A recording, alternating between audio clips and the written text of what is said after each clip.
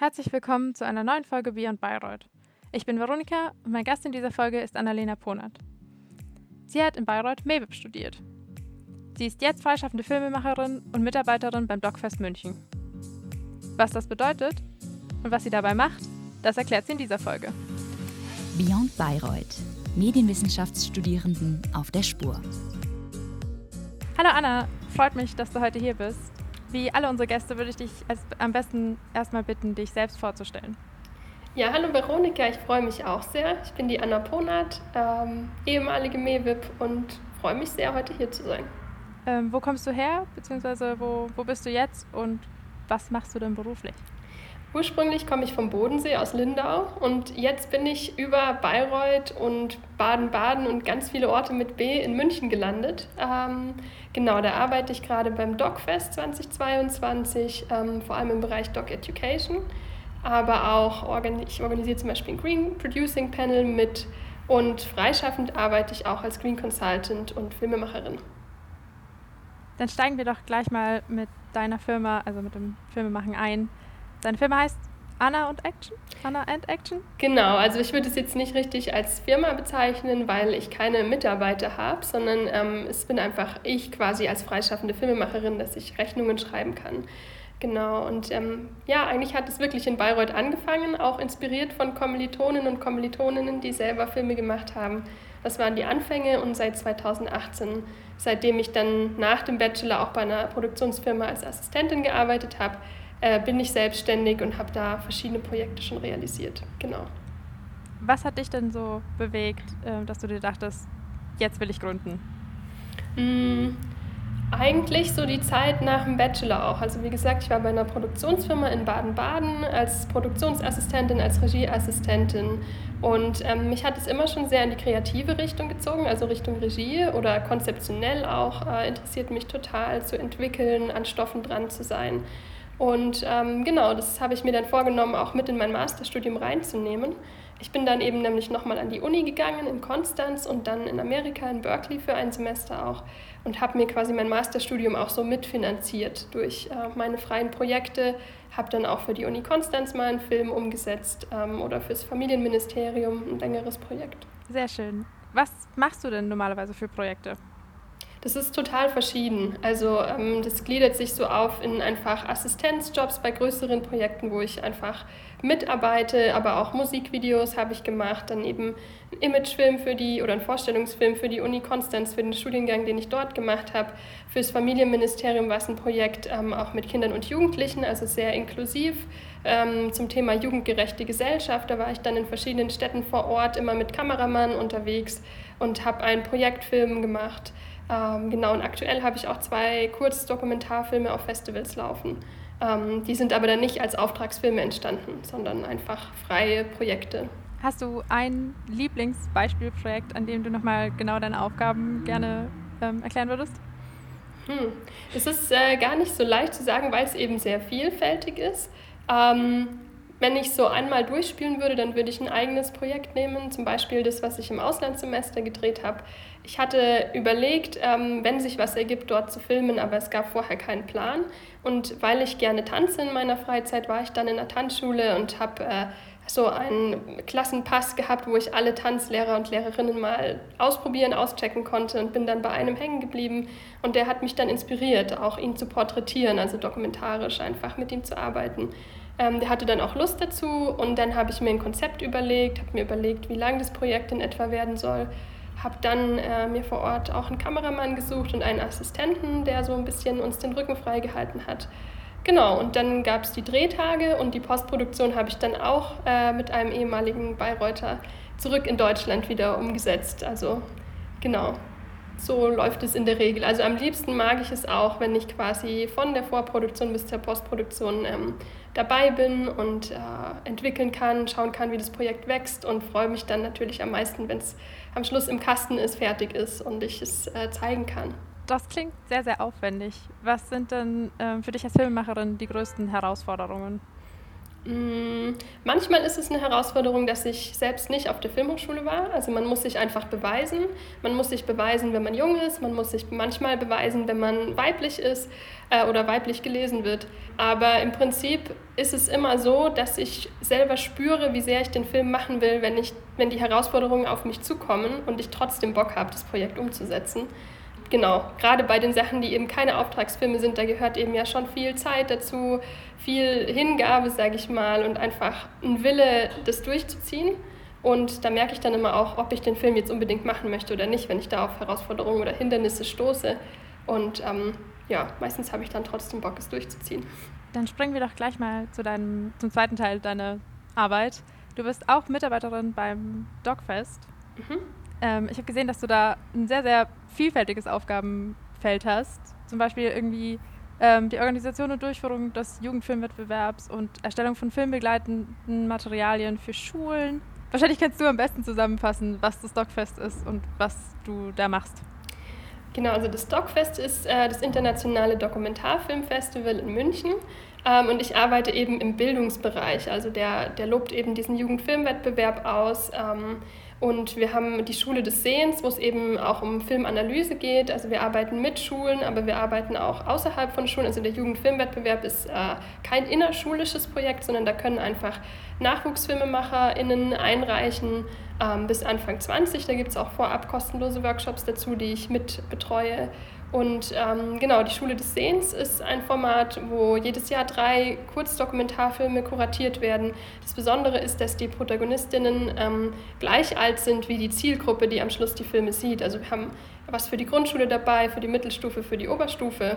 Und es geht da so auch darum, dass sich die Jugendlichen mit den ProtagonistInnen identifizieren können. Und es geht insbesondere darum, so eine Medienkompetenz oder eine Filmanalysekompetenz zu entwickeln, dass man eben erklärt, dass auch dokumentarische Formate kreativ gestaltet sind und nicht einfach 1:1 die Wirklichkeit abbilden. Das ist eigentlich so das Hauptziel, was so über die Schule des Sehens vermittelt werden soll. Es gibt da auch Lehrkräfte, die schon sehr im Thema drin sind. Es gibt sogenannte Filmlehrer in Bayern auch, die da auch eine Ausbildung oder Weiterbildung absolviert haben. Aber es ist trotzdem immer natürlich sehr spannend für die Schüler und Schülerinnen. Und gerade auch in diesem Jahr ist es das erste Mal seit 2 Jahren wieder möglich, zu uns ins Kino zu kommen, was ja auch immer ein tolles Erlebnis ist. Das heißt, neben Organisationstalent und Teamfähigkeit klang es jetzt auch so ein bisschen, als müsstest du pädagogisch auch ein bisschen was drauf haben. Was sind denn so Fähigkeiten und Skills, die du mitbringen musst? Ich glaube, man muss einfach offen sein. Ich habe so ein bisschen Vorteil, weil meine Eltern auch Lehrerinnen waren. Deshalb bringe ich da auch schon einiges an Verständnis mit. Aber es ist schon eben so, dass man sich hineinversetzen muss, eben in die Zielgruppe, wie man formuliert. Ich habe in diesem Jahr jetzt das Begleitmaterial für den Schule des Sehens Film für die Grundschule geschrieben. Da muss man natürlich überlegen, wenn man Fragen stellt, wenn man Sehaufgaben gibt zum Film, wie tief man da jetzt fragen kann oder wie es auch verständlich für die Schüler und Schülerinnen wird. Sowas gehört dazu, dieses Einfühlungsvermögen, genau, und auch einfach die Vielfältigkeit zu sehen. Oder jetzt auch für den Jugendfilmwettbewerb war ich zusammen mit meiner Chefin und meiner Kollegin in der Vorjury. Und dann muss man natürlich auch, wenn man die Filme sichtet, sich einfach bewusst sein, wie alt sind die Kinder und Jugendlichen, die einreichen, in welchem Rahmen sind die Projekte entstanden, wie viel Eigenleistung ist da dabei, wie viel hatten sie Hilfestellungen von Betreuungspersonen. Solche Dinge sind wichtig. Wie bist du denn zu der Stelle gekommen? Das hat sich eigentlich in den letzten Jahren ergeben. Also ich hatte nicht immer so einen dokumentarischen Fokus, auch mit meinen eigenen Filmprojekten, sondern das ist eigentlich entstanden durch diesen Film Snaps for Momo, über den ich vorher gesprochen habe, der bei mir im Auslandssemester entstanden ist. Und dann bin ich Mitglied geworden auch im Deutschen Branchenverband in der AG Doc und war in der AG Doc Bayern ein bisschen aktiv und habe da mitbekommen, dass eben das DocFest jemanden sucht, beziehungsweise habe mitbekommen, dass eine Kollegin das DocFest verlassen hat und daraufhin habe ich mich beworben, genau. Hast du sowas wie einen typischen Arbeitsalltag? Ja, also aktuell kann man es schon sagen, dass ich eben 3 Tage die Woche für das Stockfest arbeite. Jetzt im Mai wird es natürlich mehr sein, weil ja dann das Festival stattfindet und ich dann natürlich täglich eingebunden sein werde, auch am Wochenende. Das ist bei so Festivalarbeit meistens so, dass man ja immer auf ein Event hinarbeitet, das sich wiederholt, und in dieser Phase ist natürlich die Hochzeit auch an Arbeit, die anfällt. Dafür ist es dann danach wieder ruhiger. Und sonst kommt es immer drauf an. Ich habe ja letztes Jahr auch meine Weiterbildung zur Green Consultant gemacht. Und wenn ich ein Green Consulting Projekt nebenbei habe, dann sage ich hier auf der Arbeit Bescheid, dass meine Chefin einfach Bescheid weiß, dass ich an den anderen Tagen nicht gut zu erreichen bin. Genau, also es braucht ein bisschen Absprache und Kommunikation. Aber an den restlichen Tagen bin ich quasi frei, wie ich meine Zeit einteile. Und bin dann meistens entweder am Konzept schreiben, am Recherchieren, am Networken oder am Green Consulten. Hast du Aufstiegsmöglichkeiten oder irgendwelche Perspektiven für die Zukunft in jetzt entweder deinem Filmbereich oder dem Docfest-Bereich? Oder ist das was, wo du jetzt auch länger bleiben kannst und erstmal gar nicht weitermachen willst, weil du dich da gerade sehr, sehr wohl fühlst? Da gibt es so verschiedene Antworten drauf. Also da bin ich auch noch in einer Findungsphase mit mir selber. Der eine Weg ist natürlich zum Beispiel in Richtung einer Produktionsfirma zu gehen, in eine Festanstellung und Vollzeit. Das würde ich persönlich nur machen, wenn mich eine Stelle wirklich anspricht, weil man dann eben keine Zeit mehr hat für eigene Projekte oder zum Beispiel Green Consulting Projekte nebenher, was ich ja eben gerade jetzt mit dieser Teilzeitstelle gut vereinen kann. Und der andere Weg ist eben, wenn ich weiter in einer Teilzeitstelle arbeite, dann geht es eben auch darum, dass die Projekte, die man selbst umsetzt, immer größer werden. Zum Beispiel für mich wäre jetzt der nächste Schritt, einen mittellangen Film umzusetzen und den dann an den Sender zu verkaufen oder einfach einen Auftragsfilm in einer längeren Form quasi umzusetzen. Genau, das würde mich schon auch sehr reizen. Also mir geht es immer darum, bei den Stellen, wenn ich sie auswähle, dass ich habe über mich gelernt, dass ich am liebsten kreativ arbeite und mich kreativ mit meinen Ideen einbringen möchte. Das Organisatorische macht mir auch Spaß, aber wofür ich wirklich brenne, ist eigentlich die Regiearbeit und die kreativen Prozesse im Unternehmen. Und das ist eigentlich das, woran ich wachsen möchte. Ich glaube, es gibt eben verschiedene Wege, wie man dorthin kommt. Genau, da bin ich mir auch noch nicht ganz sicher. Also jetzt mache ich das Docfest weiter und dann schaue ich mal, was danach kommt.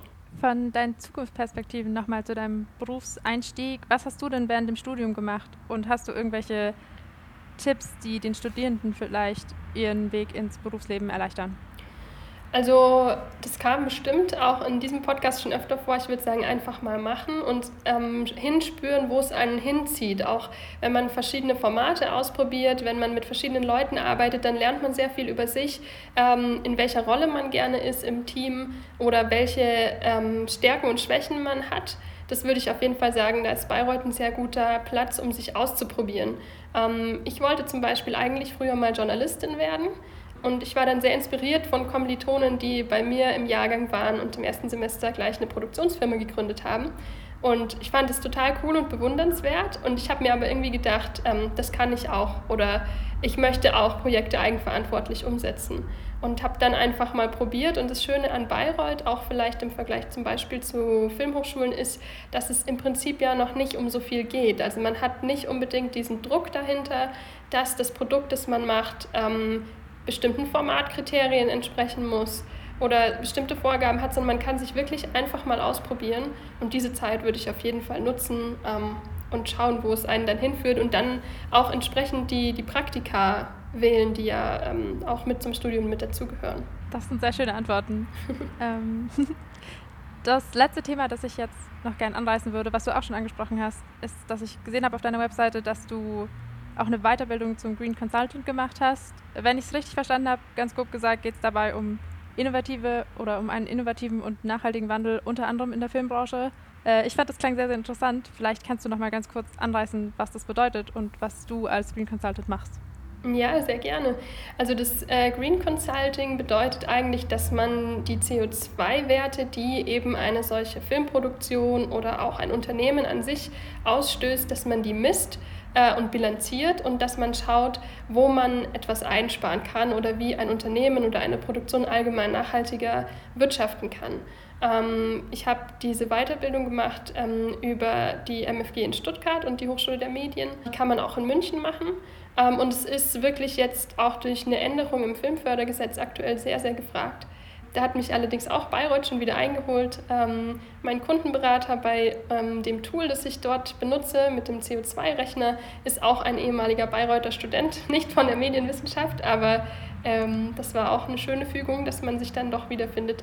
Und genau, es geht also konkret darum, CO2 zu sparen. Da gibt es dann verschiedene Maßnahmenkataloge und ich bin dann wie ein Unternehmensberater quasi tätig für Filmproduktionen oder auch Unternehmen, wenn die eine nachhaltige Zertifizierung erlangen möchten, berate ich, was möglich ist aus meiner Sicht. Außer, dass du jetzt noch zusätzlich quasi eine Position einnehmen kannst, hat das deine Arbeit irgendwie beeinflusst?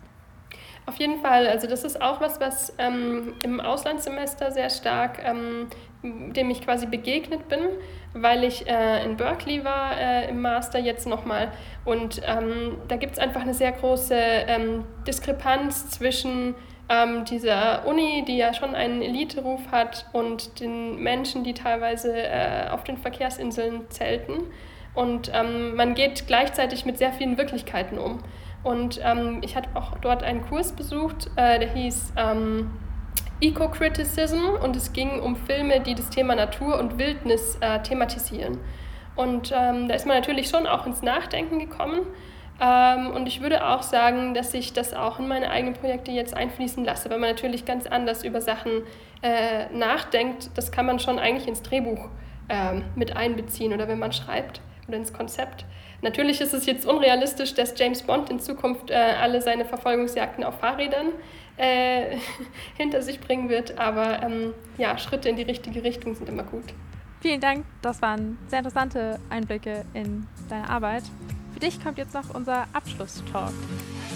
Der Abschlusstalk. Was war denn dein denkwürdigster Moment in Bayreuth?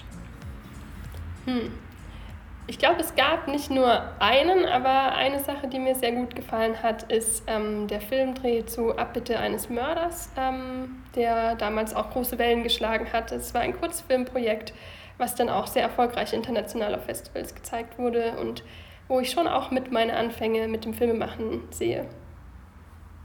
Wenn du nochmal studieren würdest, würdest du dich dann auch wieder für Bayreuth entscheiden?